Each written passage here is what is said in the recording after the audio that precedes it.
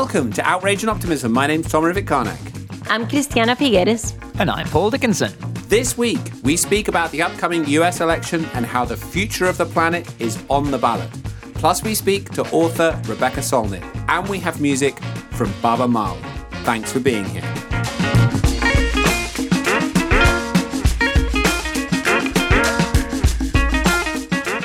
All right, guys, I'm going to have to jump into something straight away this time. And let me read you just a few lines. Okay, here we go. I can't wait. What's it going to be? Oh, my God. Okay, you ready? Yep.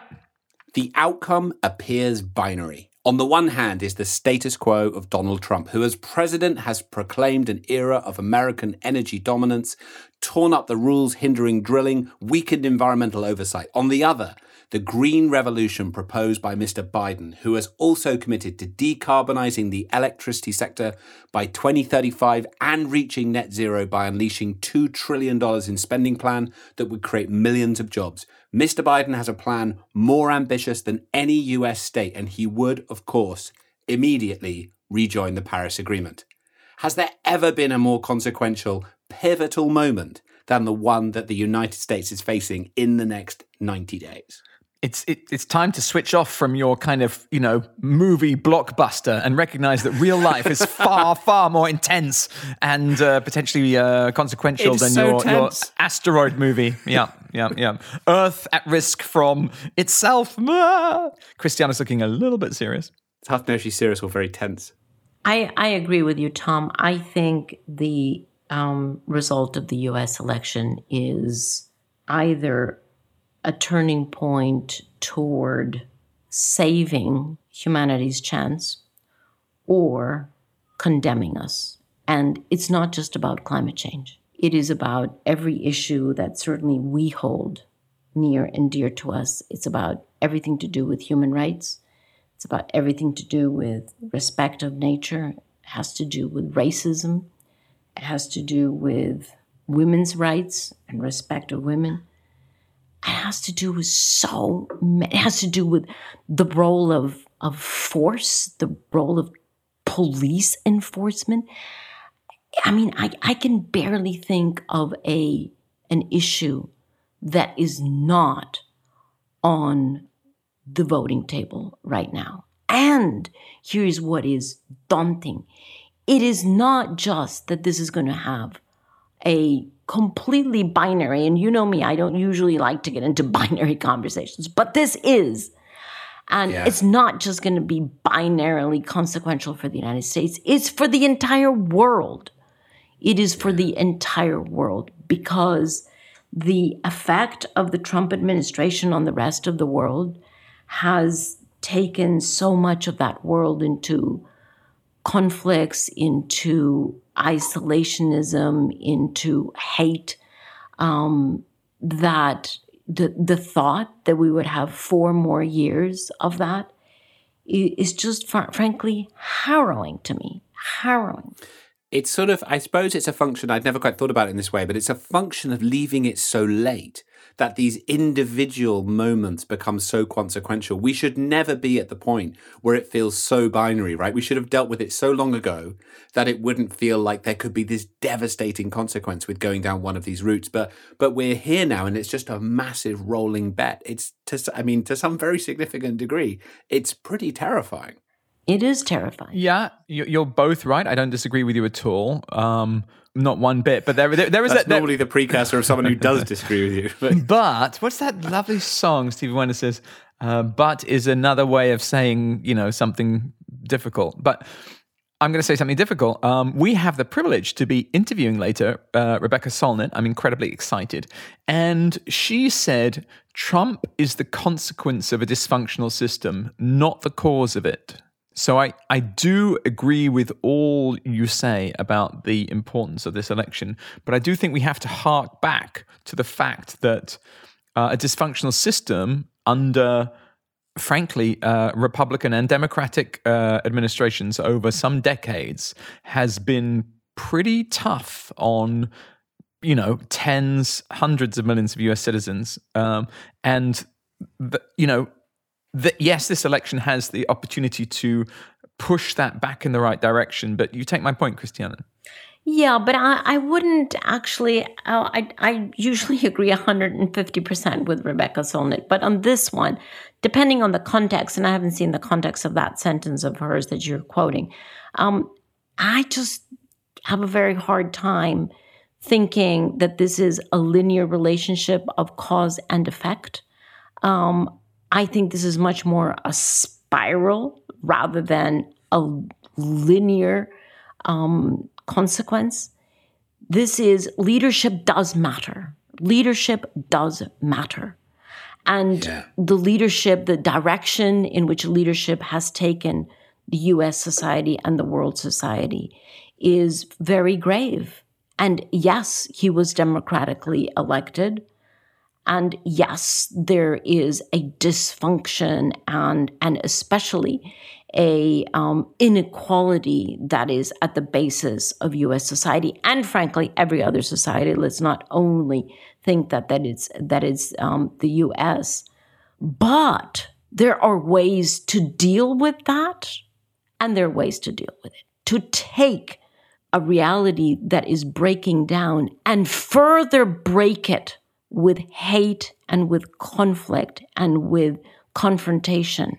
That's not the only way to deal with it. You can take a situation that is breaking down and do everything you can to bring it back together again, to heal it, to bring it back into who we know ourselves to be and to our higher selves in the same spirit that Rebecca Solnit would do it.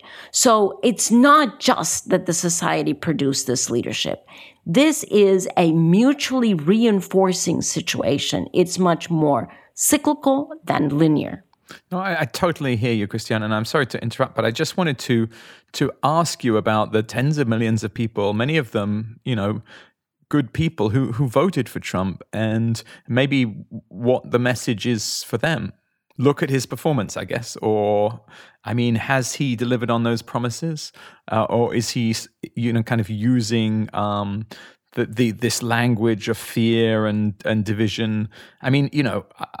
I just, so many people have said that we can't, divide the electorate into the kind of the bad people who vote the wrong way. We've got to try and reach through that. Tom is going to resolve this. That's a big ask. I do think you're right on that last point, Paul, where you can't blame the voters, right? That's the worst possible outcome in any of these scenarios, whether it's Brexit, whether it's Trump, etc. But what I would reflect on is just the timing. The issue is, yes, of course, there are systemic challenges with the whole system of governance and with the whole way in which we manage our societies that have created all of these problems. And Rebecca is such a deep thinker. I'm sure that's what she was pointing at. But of course, as time runs on and the issue gets more and more critical and more at breaking point, changes that maybe could have been sustained at an earlier point become terminal or very much more consequential than they would have been. So Trump being re-elected now in 2020, with climate being as bad as it is, with societal breakdown being as bad as it is, with the pandemic raging, with income inequality, with racial injustice, you just get to a point where it just cooks to the point where that could be just the final piece that really creates major breakdown that becomes more and more difficult to recover from. So yes, it's true that you can look back and look systemically, but you also get to the point in these long arcs of these binary choices that you've just got to win. And let's remember, we're all terrified, but the tea leaves aren't looking too bad at the moment. And I don't want to jinx it by saying that. They weren't looking too bad when the Access Hollywood tape came out. Yeah, but no. I know. And of course, we need to look at polls with skepticism, and we've all been burned here before.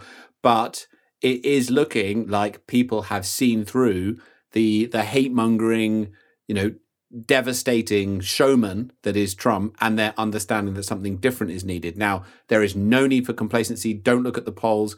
And this is 3 non-US citizens speaking, but it speaks to the power of the US even today that this occupies our minds, and Christiana is so concerned about it. With very good reason. And, I do feel the passion and sense the conviction of the warning that Christiana issues to us all, and our hearts are with our friends in the United States at this moment. We're counting on you, United States friends. Anything we can do, I know we can't do much, but we're all behind you. 100%. Well, Christiana, didn't you tell me a little bit earlier today, before we started recording, that there was a certain amount of paradoxical behavior going on in the oil industry right now to do with the United States? Is that right? Yeah, I mean, it really is quite sobering to read that the Trump administration has just finalized its plan to open up part of the Arctic National Wildlife Refuge in Alaska to oil and gas development. I really had to look at the date of that piece of news, right? Because didn't we just read that, I think on August 4th, which is barely 10 days ago, BP decided that they're going to leave 40% of their resources in the ground, and that they're going to devote a sizable chunk of their risk capital to investing into renewable energies and other energy solutions. And so the discrepancy, in these realities, what is the Trump administration reading, thinking, assuming that is so contradictory to what one of the major oil and gas companies is reading, thinking, assuming? I would say probably those in the industry have a better read into their future than someone sitting in the White House. And it's just, honestly, it's just pathetic. It's pathetic. Yeah. It's irresponsible. It's not pardonable. Of course, the reaction is see you in court, right? There's just going to be a heck of a lot of litigation against this. But do we really have to invest litigation effort, money, time into something that should be completely off of our thinking table? It's just, I'm just totally taken back. We're on the fence, I think, is the conclusion there. I think that what it shows, one thing it shows, is that the Trump administration is not driven by economics and jobs in the way that it might claim to be. It's driven by ideology, right? It's driven by a story and a narrative. And of course, that's what of the past century, power. Tom. I don't mind if they read children's books, but let's have at least the 21st century you remember, write children's tales. But I mean, this is true across the board, right? I mean, Trump with a hat on, Trump digs coal, all this stuff. Actually, it's cruel. I've been to West Virginia and I've seen the coal miners there that say, it's coming back. Trump's bringing it back. Our families are going to have money again. And you look at the hope in their eyes and you realize that they've been duped by a political charlatan who has tried to use them for a political outcome and actually not delivered more jobs in that way. And the same is true of these other things. He's just using these people that he claims to be representing in order to get political power. He is duping these coal workers. Nothing to do with climate. He's duping them because coal is no longer competitive, cost competitive. Yeah. And because for the few mines that are left, they've actually been automated. So there is no space for human labor there anymore. It's just too expensive, too inefficient. And so it's just completely irresponsible. And the worst part is he knows it. One thing I learned by going to West Virginia and going down coal mines and meeting these people is that in some part of their minds, they kind of know that. But they also want a story that can help them feel powerful again.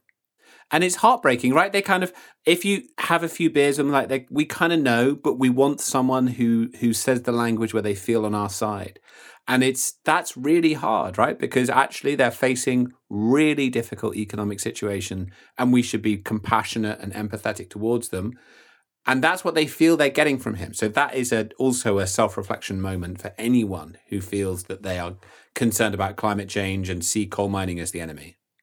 But the leader of the Republicans in the Senate that they control, Mitch McConnell, that's his famous bumper sticker, coal, guns, freedom. It may not make a whole bunch of sense, but it does sort of. Well, no, it makes a lot of sense if you're there. If you're from Kentucky, that makes sense. Well, we have, I think, got a little bit into some of the complexities of that voting. But Christiana, thank you so much for your passion at this moment. It's deeply felt. Now, how are you guys? Where are you? I assume you haven't moved. I've moved. I'm down in Devon, staying with my mum, having a lovely holiday with my family, but delighted to still be with you. How are you guys? Well, I'm good. I'm here by the sea coast of England, the big flat blue thing, as I like to call it. And Christiana, where are you? I'm also in front of the big flat blue thing, which, Paul, you should be ashamed of yourself to think or describe an absolutely gorgeous element of this planet, the oceans, that way. I mean, you really have to meditate on that, Paul, and come up with a better definition. Now, I want you to try and imagine that you are large and blue and flat, and I want you to meditate on the perfection of that state. Now, I'm going to... Hang on, I have to say one thing about big flat blue things, which is I was on a conference call with Christiana the other day, and she was sitting on her deck outside her wonderful house, and we were in the middle of a conversation, and she goes, "Oh my God, whales!" and grabbed her computer and just ran across the garden and then tried to show me through the medium of Zoom the whales breaching in the distance, which was one of the most disappointing experiences of my life because she kept squealing with excitement as the whales would breach. But of course, on Zoom, all you could see was a sort of slightly pixelated blue mess. Yeah, but wait a minute. The Zoom world is quite new. I mean, who's to say that in Zoom 2021 or Zoom 2022, there isn't going to be some fantastic telephoto Zoom lens and Christiana's going to be webcasting whales to the world? There are, I mean, I would say there are stubborn optimists, and then there's Paul's view of the future of video conferencing, and I think that's somewhere in between reality and everything's your biggest apart. There's a whole podcast subsection we're going to do about video conferencing. I would love that. Paul, keep meditating in that direction, will you? I'm meditating deeply. Now, listen, I have to tell you a tiny story. I was in the bath and I kind of worked out the solution to climate change. So I immediately got on the WhatsApp and I kind of thought this is I shouldn't send this to the whole WhatsApp, the Outrage and Optimism group, because I don't know what people would think. No, you should have tweeted it, Paul. I should tweet. Okay. But I sent it to Tom because, I sent Tom a question about something else, but I said I found the solution to climate change. And Tom didn't respond, which I thought was like missing a trick, when you've been working on something for a long time. But I'm going to put it to you now. Here is the solution to climate change, okay? We're all wandering around and we're saying like it's terribly difficult and blah, blah, blah. But we all kind of say, but we've got the technology and blah, blah, blah. And I'm going to suggest that a problem might be kind of luxury and extreme wealth. Extreme wealth and luxury might be the problem. And what I mean by that is if we sort of devoted some of the money we spend on extreme wealth and luxury to solving climate change, we'd get over it. Now, I was brought up by atheists who don't believe in God. And by the way, if you do believe in God, you shouldn't believe they're of any gender. You should not presume the gender of God. But I'm going to read you something from the King James Bible, because as an atheist growing up with atheist parents, the little bits of the Bible I picked up were pretty good. It says, "It is easier for a camel to go through the eye of a needle than for a rich man to go, or rich person, I should say, than for a rich person to enter the kingdom of God." And I thought you just couldn't get a camel through a needle because they're very small needles. But then later I discovered that maybe it was a reference to a narrow passageway. But the point of my story is, duh. I mean, if you've got like unbelievably crazy amounts of money and you're not spending it to stop climate change now, then you're making a huge mistake. And that's the solution to climate change. And I just had to share it with you. Do you agree or disagree? I've had a profound insight, which is that you should never start a story with saying, "I was in the bath," because I haven't really made it past that point where I'm just imagining you in the bath, having this thought as we go further forward. So, Christiana, over to you. I lost track of where Paul was going. I also stayed in the bath. And then after he cascaded on and on, I just lost, where is he? How does he go from the bath to the Bible? I mean, it was a spiral that went from the bath to atheist parents through the King James Bible. And then we were at camels, something to do with needles. Well, I think, Paul, you should bring that up to Katharine Hayhoe when we have her on the podcast and see what she thinks. You might get a better response. Okay, that's a good idea. Thank you, Clay. I mean, I cannot believe the degree to which I'm not being taken seriously by people I take seriously. Have you any idea what that does to somebody? What does it do to you, Paul? I think we're about to find out. It makes me want to truncate my story. Okay, will you two agree that one of the main problems with climate change is that a whole bunch of people who got a whole bunch of money that could solve the problem are just not spending it? Oh, it's a near half nod on Zoom for those listening. A half nod from Christiana. It was so angular, but it was a sort of Paul, nod. It's not just people, right? Institutional investors have a huge role to play here. So I think in order to get a full nod from me, I would have to restate your statement saying that finance as a whole, whether it comes from private individuals or from institutional investors, is not flowing in the right direction quickly enough. It's beginning to move, but not quickly enough. And certainly not at scale. I would also, though, stand behind my decision not to reply to your WhatsApp, actually thinking about it now, because if I was in the bath and had the thought the solution to climate change is that some people have got some money and they're not spending it, I'm not sure I would email my WhatsApp my co-host saying I figured out the solution. Well, it is that. It's just that simple. I mean, yes, the people and the corporate, if they just spend the money, then we're all safe, and we can go to the theatre or whatever is the most appropriate thing to do. But Christiana, you're right about institutional investors, and I've been a loyal servant of institutional investors and have been trying to do their bidding as best I can for 20 years, so I agree with you. But I do also think that there is something about concentrations of wealth, and I'm going to ask Rebecca Solnit about this, because let's see what she's got to say. That's my plan. So Rebecca Solnit, of course, is a remarkable human being who has been an inspiration to all of us for so many years. And not least because I think she's really nailed many of the concepts that we've grappled with so much around hope and around optimism and around how you deal with these things, as I think the listeners will hear as we go to this conversation. She's written 20 books. She's always been involved in activism, human rights and feminist issues and climate issues. She's been very active as a vocal commentator. She's got a column in The Guardian, and she really has played a remarkable role in shaping the cultural narrative in response to many of these things. And I don't know if listeners remember, but on our very first episode, when we interviewed David Attenborough, we quoted her and we talked about the role of hope as an axe to break a door down in an emergency and how that equated to what we call stubborn optimism. So we're going to unpack all of those different issues in the conversation with her. Let's listen.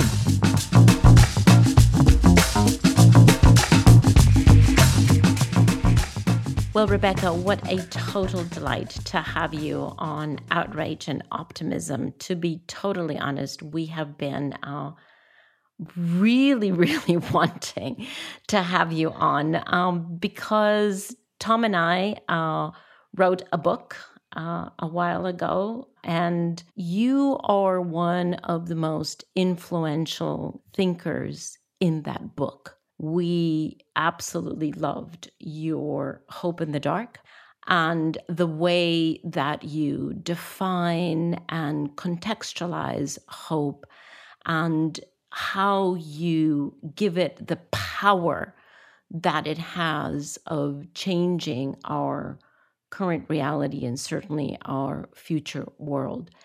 But today for our listeners, I just wanted to read a little bit more of the quote that we use in our book of you, just to situate our listeners into your thinking.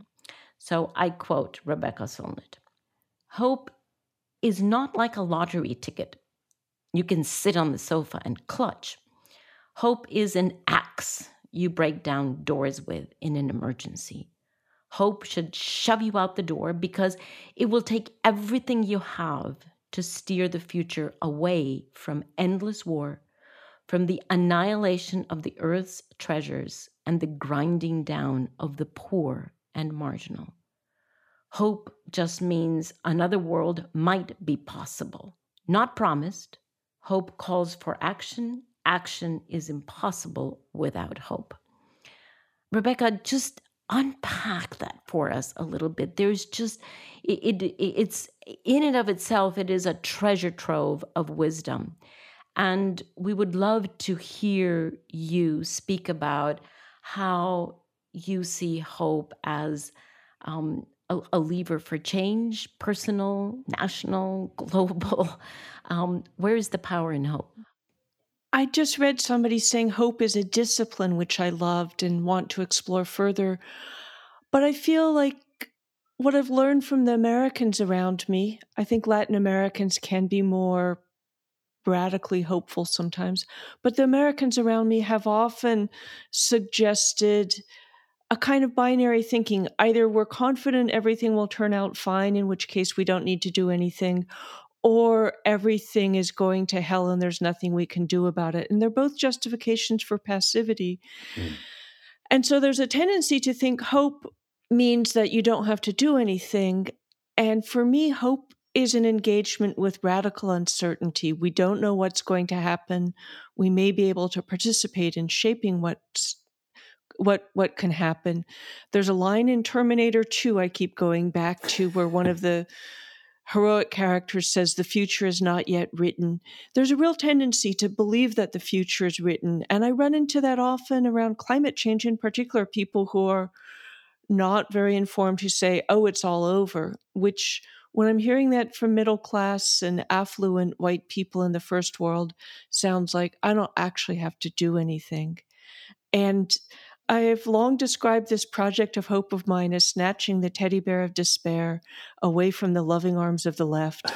A lot of people are attached to cynicism and despair, both because it's a bit more stylish an affectation and because it requires very little of you if you're already comfortable. What's been profound to me is encountering people who are desperate and marginal, indigenous people, the Zapatistas, a huge influence on me, the Coalition of Immokalee Workers, who are immigrant farm workers in Florida who've achieved miraculous things, and other people for whom surrender means surrendering to their children's lives being destroyed, to death, to dire poverty forever, to torture. And seeing that they are more hopeful is such a lesson to those of us who are more comfortable, more privileged, that despair sometimes is a luxury good and an excuse. So hope is a kind of mechanism of engagement often, and that engagement itself feeds hope. And that's the tricky thing, is that it's a feedback loop. Action without hope is difficult. Hope without action will starve itself. And so how do you do those two things at the same time that you can't say, oh, now I'm going to be active and I expect results? The other thing, hope in the dark, and a lot of my work has been written against, is something that I think may also be very American, although you in other countries may have other positions, which is what I call instant results guaranteed or your money back, a kind of simple arithmetic where people want to do something today that has effects, notably victory tomorrow, and the victory exactly the way you expected it to look. Otherwise, if you haven't won in this simple, obvious, immediate way, they assume that you've lost. And so much of hope, which looks forward for me, comes from looking backward and seeing all these extraordinary histories of transformation that were not predictable, arithmetical, immediate, direct, were often very complex and tangential, where people doing something in one country inspired people in another country or on another front.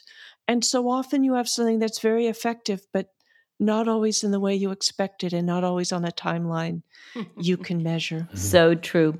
And Rebecca, let me just take you to another extreme, because what you call hope is what we have termed optimism, but we totally agree on your premise and on the power of hope or optimism. However, I have just recently come across a Scientific American article entitled, and everybody please hang on to your seats, "Does optimism on climate change make you pro-Trump?"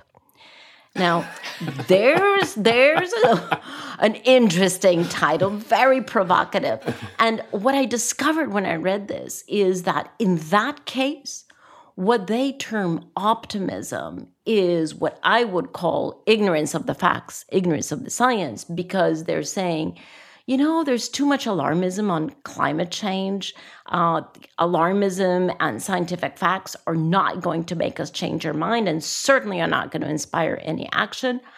And if you actually understand that climate is not so bad, i.e., for them being optimistic on climate change, i.e., it's not going to be so bad, then you're pro-Trump because you support the fact that he's stepping away from any responsible action. Well, that sort of that kind of thinking just turns everything around. And I had to really read that article a couple of times until I understood what the logic was behind that article. But I'm wondering, how do you react to that kind of a logic? And first of all, it's so bizarre in pretending that climate change is maybe a bad thing that will maybe happen. It's like saying some Americans might die in the pandemic, but don't get alarmed when we're already at 165 to 200,000 deaths. Climate change has already happened. It's already bad. It's already massively destroyed and disrupted. So I totally agree that this is not optimism about what might happen. It's delusion about what's both already happened and locked into place to happen. We do get to choose if we act in this decade the better rather than the worst scenario, I like to think. But yeah, and so just to address the terminology, I talk about optimism and pessimism as two sides of the same coin, in the sense that we know what's going to happen and we can't make a difference in it since we already know what's going to happen. Both of them inculcate a kind of passivity. I know you use optimism in the same way I use hope, which is actually a beautiful radical uncertainty. We don't know what's going to happen. Things may be better or worse than we know, but we know no guarantee. First of all, go ahead. No, I was just going to say we have no guarantee of the outcome, but we do have control about about our attitude and our approach to the current challenge. Absolutely. And so hope for me is recognizing that uncertainty. The future is not written. The future is dark in the sense that the night is dark. You can't see very far in it. The past is history is the daytime in which we can learn so much to go plunge into that dark and try and navigate wisely. But we don't know what's going to happen. We know within some parameters the ocean is not magically going to deacidify because of prayer or something like that. But there are still so many ways that things can't, so many choices yet to make about what will happen. And also so many ways that feedback loops and natural systems can turn out to be better or worse for climate than we anticipated. Exactly. Rupert, I have to say, I love that definition of hope or stubborn optimism as this recognizing or embracing this radical uncertainty and being prepared to face that and do what's necessary at this moment. You wrote a piece for The Guardian several months ago prior to the COVID pandemic, around the time of the last UN negotiations, that really struck me. And a lot of things you write strike me. But in this particular one, you talked about humanity as a child that has, for much of our history, had this limited capacity to harm itself. And that we've now entered this kind of wild adolescence where that's changed, but we're sort of not ready for that. And that until now, environmentalism has kind of been about shouting, don't break that, or clean up your room.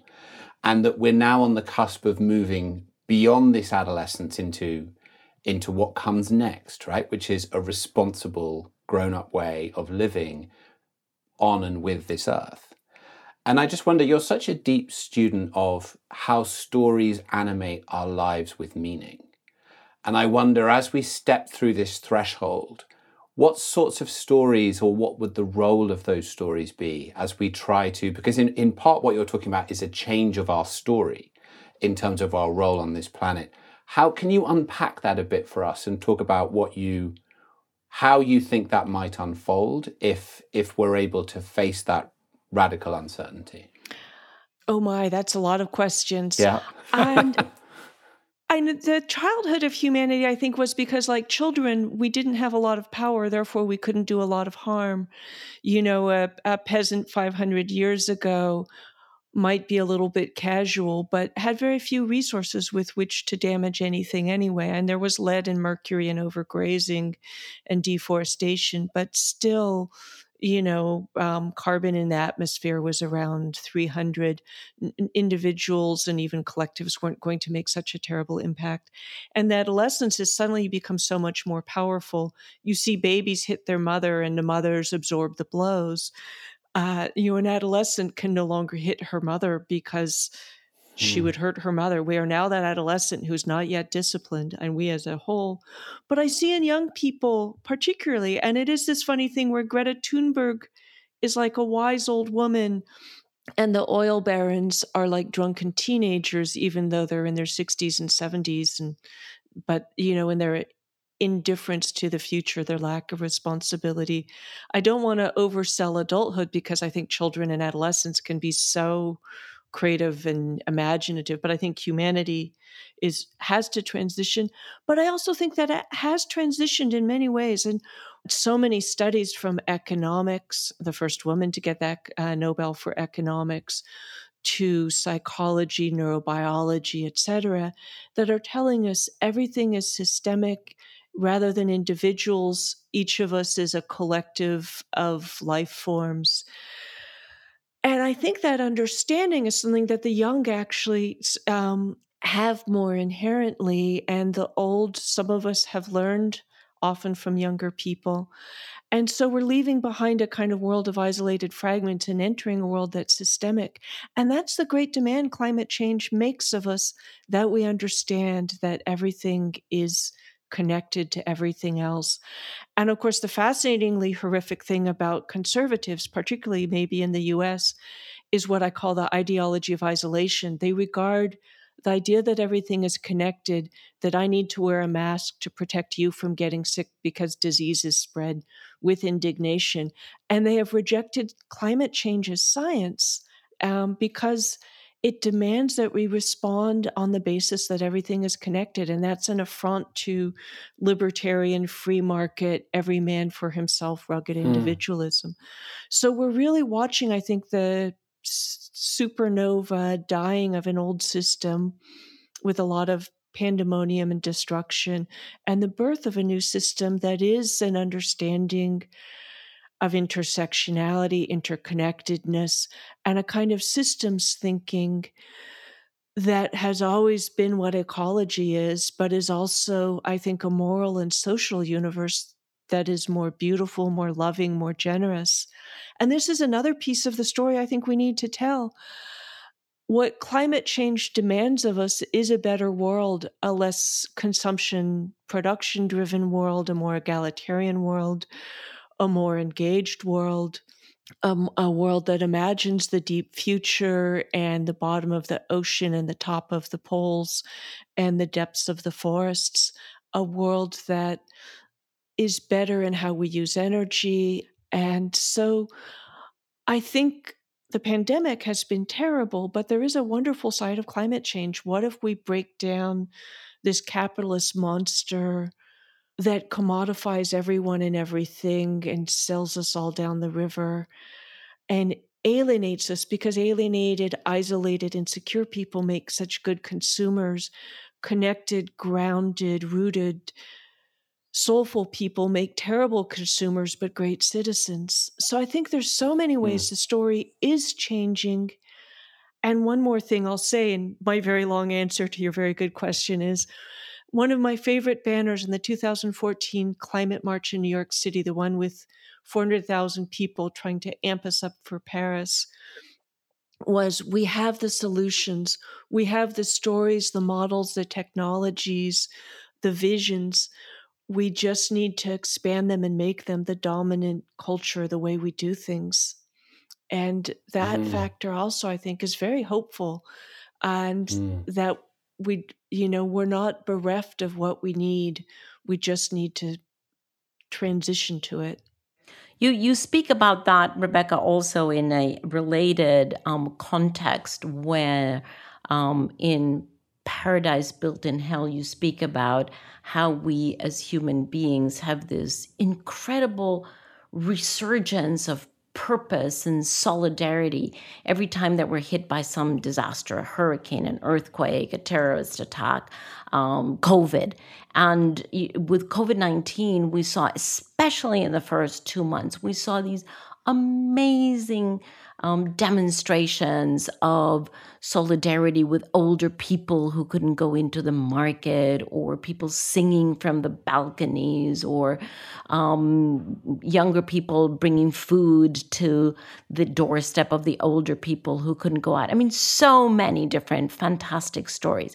But as you point out, what has happened in the past is that we rise to these better selves of us during the moment of crisis, during the moment in which we are at that very raw level of experiencing danger or vulnerability.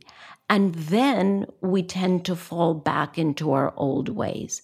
And you point out that the recovery of this, or the stickiness, to use my word, not yours, the stickiness of us living out of our better selves, of our higher selves, that is something that is our call right now. It is, as you put it, the great contemporary task of being human. And I would love to know, are you seeing that kind of a stickiness of what humanity is really about as we begin to emerge out of COVID, keeping in mind that climate is so much worse than COVID? Are we actually strengthening the muscle of solidarity and caring and love through the COVID crisis? Speaking again as an American, it's so divided. We have these people going back into the ideology of isolation with even more aggression.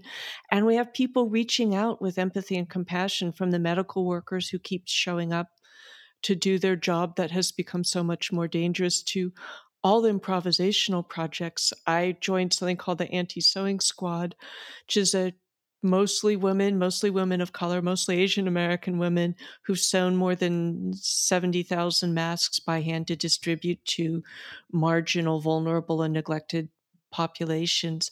And so I do see that happening.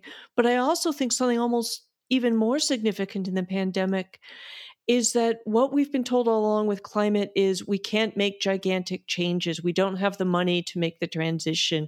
We can't stop living the way we live. That's kind of the status quo must go on. We can't change the status quo. And then, as we saw, the status quo basically stopped abruptly in March. And in the US, they pulled $3 trillion out of their hat to throw at the wrong things mostly, but still, it turns out you can pull out $3 trillion out of nowhere if you're a major nation. It turns out you can almost stop air travel. You can completely change the way we do things. And I feel like that kind of means they can never tell us, oh, we can't make the changes climate requires of us again, because we've seen that. But then back to the paradise built in hell question, what happens in the moment of a disaster? It feels to me like it shakes people awake. And of course, an earthquake is the great model, which sometimes literally shakes people awake. And a lot of people have these incredible experiences. They find a sense of agency, connection, immediacy, meaningful work, solidarity in the moment as they take care of themselves and the people around them. Often find a kind of meaning and purpose and connection that was missing from everyday life, which in consumer culture and kind of capitalist isolation is another kind of disaster. So, Rebecca, yes, could I ask you on that specific point? I mean, you've written so beautifully about how those kinds of events can bring forth a sense of, community love, public love. We understand our shared humanity. We have solidarity with each other, mutual aid and altruism. I was going to ask you, we have these incredible wealth disparities. We were talking earlier about billionaires with just, incredible money. And I just wondered, to what degree do you think those wealth disparities are maybe like even distorting some of our sense of right and wrong? I think they do. And I think one of the things we've seen with a number of recent American disasters is the way you can buy your way out of trouble, which has always been true of wealthy people. You get the bailout money because you're good at bureaucracy, and, when people care about you, you get rescued. Hurricane Katrina, which I was very deeply involved in studying, poor people, mostly Black people, got left behind. Wealthy people had the capacity to evacuate. People with lots of documentation and literacy and internet connections and phones with unlimited minutes were very good at getting aid to rebuild and restore. People without those things weren't. And of course, there was a whole racist dimension because this was the Deep South to violence from the police and vigilantes as well. But so, yeah, I think that there is a way in a just society, a sense that we're all in this together, and that when you have people who are, rather than trying to stop climate change or nuclear war, just feel like I'll just have the most luxurious bunker, I'll just get New Zealand citizenship. And here, Silicon Valley billionaire libertarians wanted to build artificial islands to get out of paying taxes. And one of the gross things about the billionaires who haunt the Bay Area is that they're mostly tax cheats who make ostentatious publicity-minded donations but refuse to contribute local, state, and federal taxes that actually support the system. So, yeah, I think that economic inequality, the more grotesque the disparity, the more desperate at the bottom, the more kind of Louis Couture's at the top, the more it destroys solidarity, that there is in the kind of European social welfare, Scandinavian model, a certain kind of solidarity, partly because nobody's so low and nobody's so high, which is to not dismiss the problems they have. So, yeah, I am deeply against billionaires. I think that they are often themselves a kind of social and ecological catastrophe that should be dismantled and easily could be. And, and there were very few of them 25 or 30 years ago. There are a great many of them now. Yeah. So, Rebecca, thank you so much it's been such a privilege for us to be able to spend this time with you and have this conversation. We really appreciate, as Christiana said at the beginning, it's been really instrumental actually in much of our journey and our thinking around the book and the podcast and the Paris Agreement. So standing here talking to you is really wonderful. We like to close these conversations by asking our guests whether they feel more outraged or optimistic. And I hope you will define optimistic in the way that that we have defined it around this, which I'm going to use, this embracing of a radical uncertainty, such as you've used so many times over your career in talking about hope. So, but with that caveat, how do you see the future? The answer to most either-or questions for me is so often both. My friend Jamie Henn, who is the communications guy at 350.org, once replied when I asked him around the time of Paris about how he thought things were going. He said, everything's coming together while everything's falling apart. The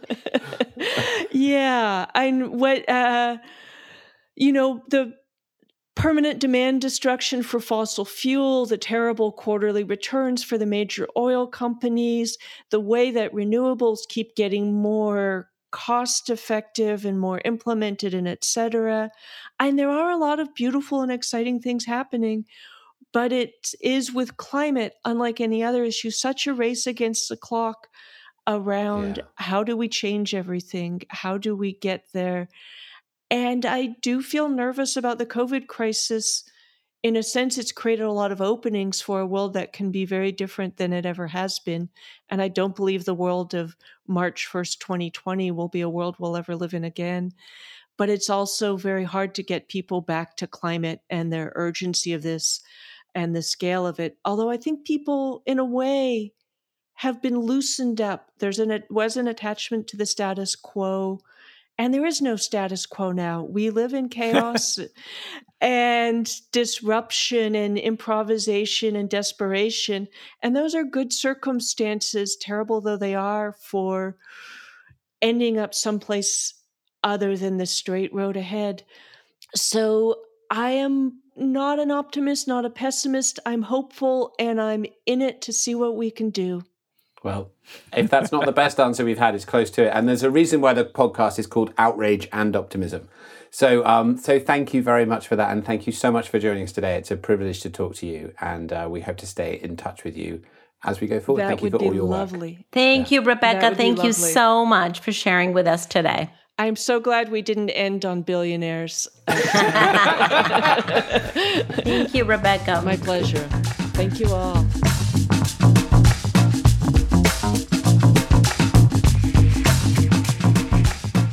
So how wonderful to finally get the chance to sit down and talk with Rebecca, whose work and whose thinking has inspired us for such a long time, right back to the beginning of the podcast and the book as well, of course. What did you guys leave that discussion with?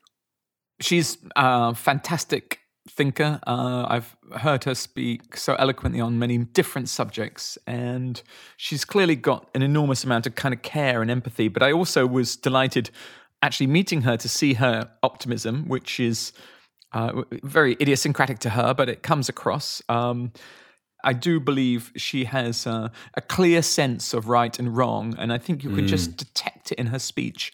And I love that sensitivity and that ambition and that will to good. I found it quite inspiring.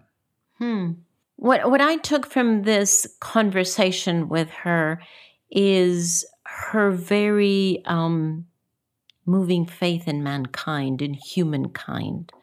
Yeah. The fact that, she looks back and she concludes that we are progressing, that we are moving toward a better human race, despite the fact that we have so much proof of terrible things that we're doing to each other and terrible decisions that we're taking. And despite all of that, she sees it from a higher point of view and can recognize that at a meta level, we are a race that is moving forward. Yeah. I was very impressed because, it speaks to my own conviction, but when I hear someone who is so thoughtful and who has explored these topics from so many different perspectives and who concludes as she concludes, it just warms my soul. Yeah. Aww.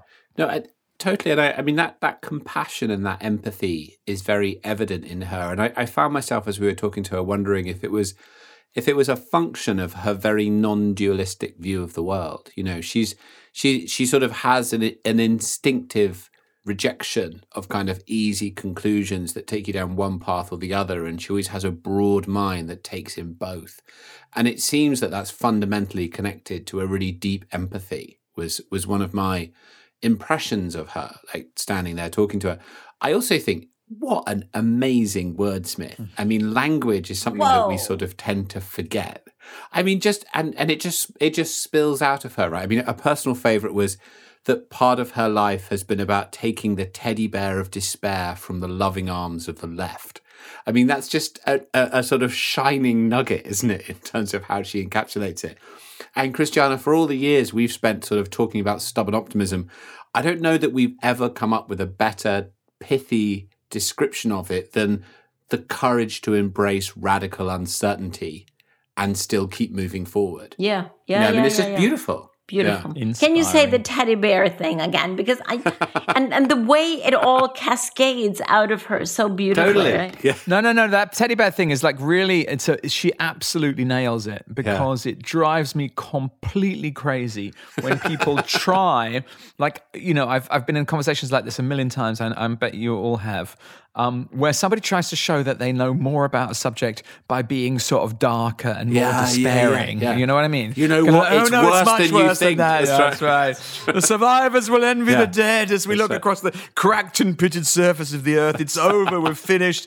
I'm going to go to the Black Mountain. I mean, yes, but, And it becomes an identity. So Christiana, to your point, what she said is much of her life has been about taking the teddy bear of despair from the loving arms of the left.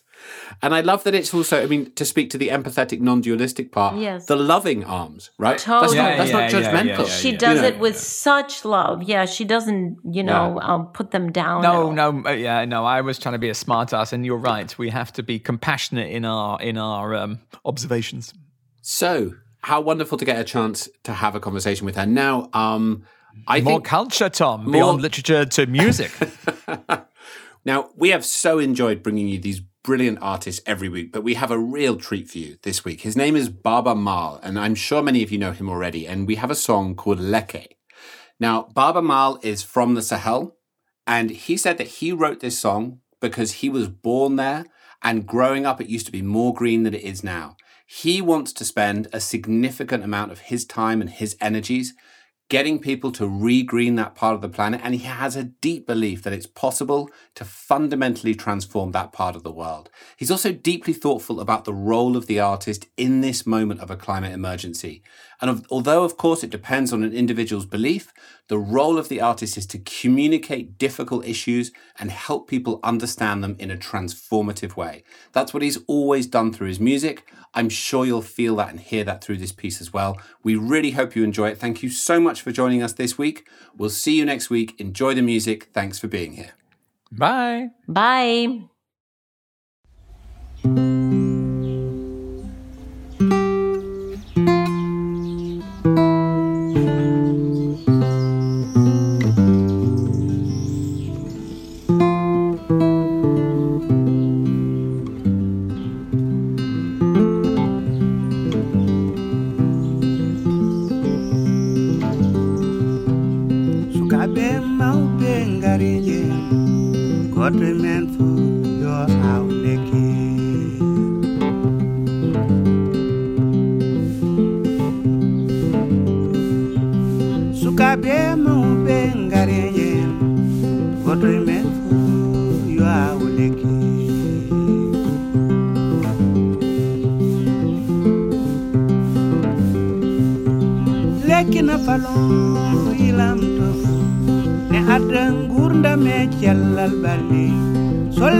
Suki wadi bubri na fure men yu gawen de suka be ma be ngarejen goto men fu yu awleki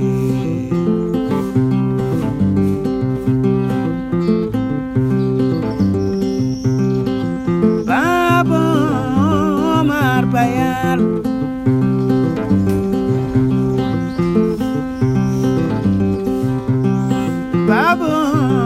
Omar Bayal Ngari Lumbol Sino mai bena jeo to e urbe Rodo benda nyama Sino mai bena jeo to e urbe Rodo koyi da nyama Malik Umar Bayal Mandu Silei Umar Bayal Bubakar Umar Bayal Pullo tan pullo jatani pullo Salam alema So pullo jere li malungol nabe ko indani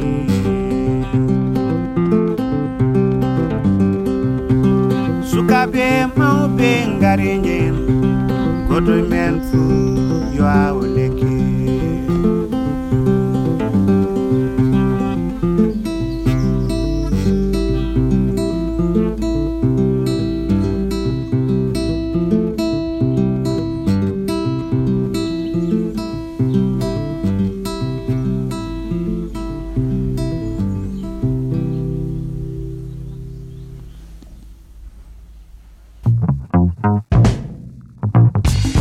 So there you go, another episode of Outrage and Optimism.